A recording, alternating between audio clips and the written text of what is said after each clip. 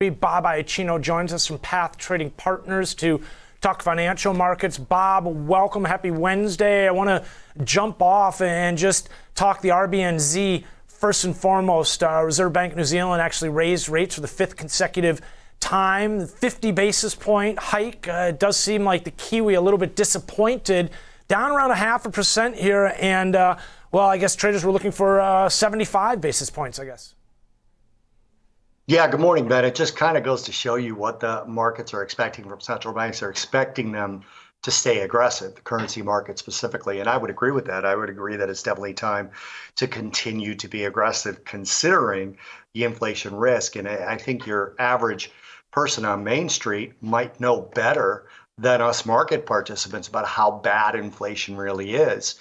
You know, I keep seeing all kinds of conversations about the Fed is going to go too far and drive us to a recession.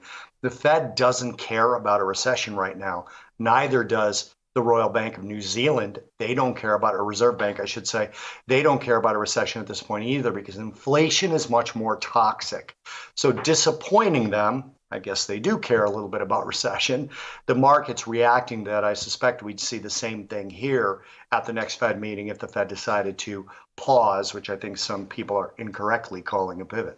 You know, the RBA, it looks like they actually did consider a 75 basis point rate hike, but along the lines of what we heard from, I'm sorry, I said the RBA, I meant to say the RBNZ considered that 75, but along the lines of what we heard earlier in the week from the RBA, it does seem like there's more to come here and we should brace ourselves.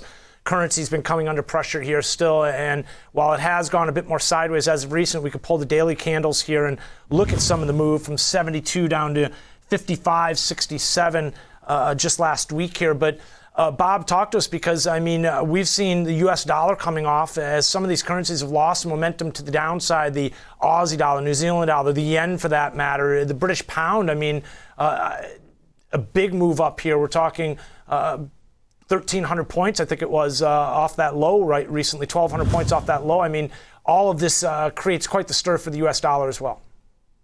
Yeah, so the British pound is an interesting one, Ben, because what we saw last week was the first major economy outside of Tokyo, outside of Japan, that engaged in yield curve control. That's really what the Bank of England did. They went out the curve to control the shape of their yield curve.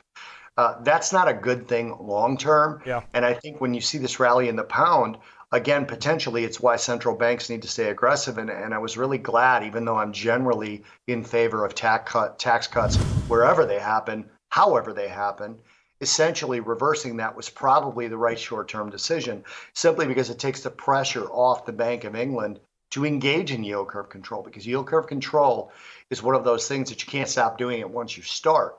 If you show and act like you can control the shape of the yield curve, there'll be political and economic calls for that going forward, and that's just not healthy for an economy overall. Q infinity, basically.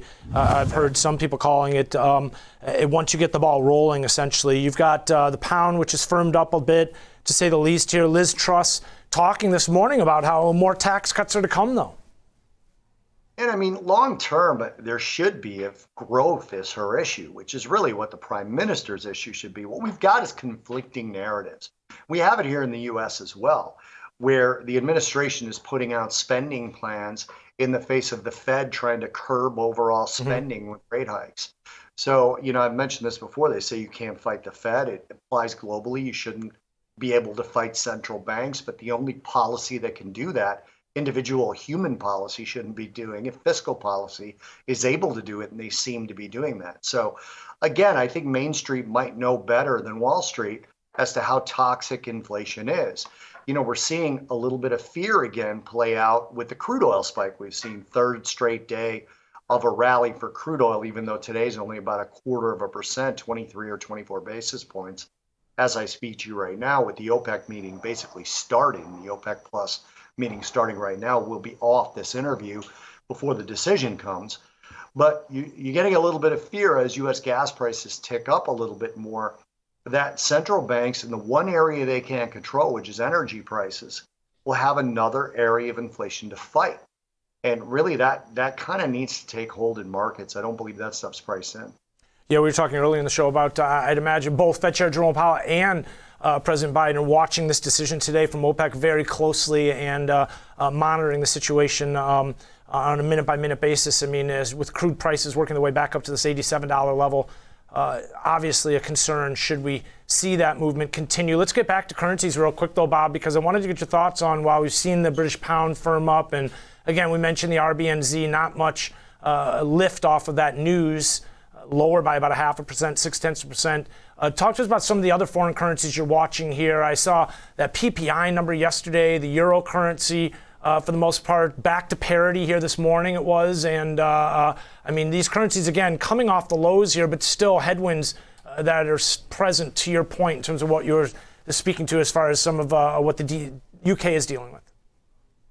Well, you know, I like to be specific with you guys, Ben, because we're speaking directly to real traders on this show. And in our podcast on Friday, which we released on Monday, the Futures Edge podcast, I talked about being short the euro.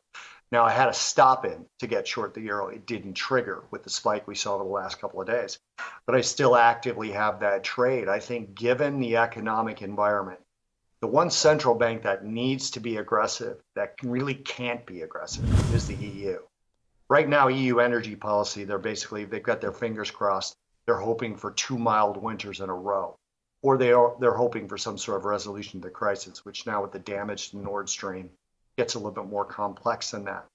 But to me, I see the euro going back to 90. I'm just not willing to pick a top here because of the amount of room that we have to the upside. You could argue that it could get to 115 if the fundamental thesis that I'm looking at is wrong. So what you really need to see in order to get short the euro futures is a breakdown below 98. And then I think you could see 90, although I'd have a much tighter profit target on that. And I'd have a tight stop as well. Against the US dollar, the euro is in the weakest position, in my opinion. British pound, you know, they've taken those tax cuts away. We're seeing the biggest move by the British pound right now as I speak to you. Japanese yen, other than being short the Japanese yen, I don't know what you can do on a trading basis with that until they abandon this interest rate peg. But from a perspective of the opportunity, I still think it's in the euro currency future. With the microcurrencies, especially at the CME now, because you can wait for those larger moves, take smaller positions, and also take options positions, and really sort of fine tune your delta exposure with those micros. Talk to us a little bit about rates here, Bob. We saw the TNX up through the 4% level.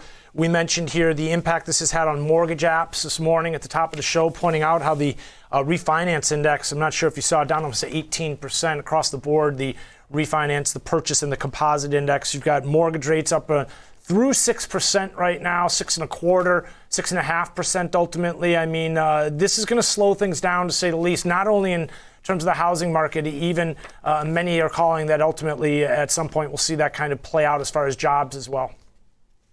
Yeah, so two things on rates. You mentioned housing. My good friend Jim Iorio tweeted out yesterday that given what the Fed is doing, can you actually see home builders pull back and then the supply of homes collapses and then you see rates at least base, if not even go a little bit, I'm sorry, not rates, housing prices at least base and maybe even go a little bit higher.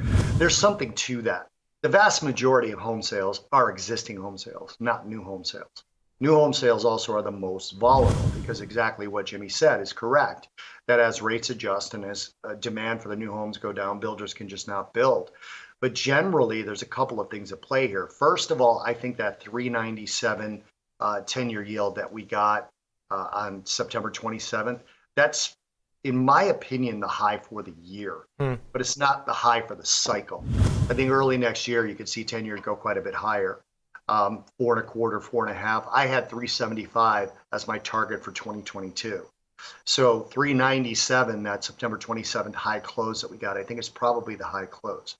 Having said that, when you look at it from a perspective of housing, you're likely to see existing home sales start to fall in price. We're in a housing recession. We're in one.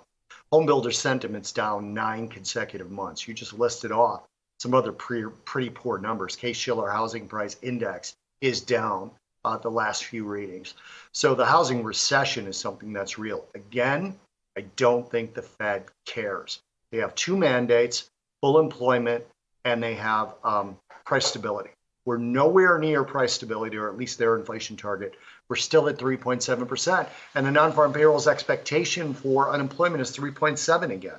So what's to stop the Fed from continuing to be aggressive? I think it's wishful thinking that people think they're going to pivot, which is certainly the wrong term. Pause, I could see, but you've got a couple more rate hikes coming in that. And then I suspect the 10-year settles in somewhere around 380, 390. Well, that seems to be what we're hearing from individual Fed speakers as well, in terms of more to come, Bob.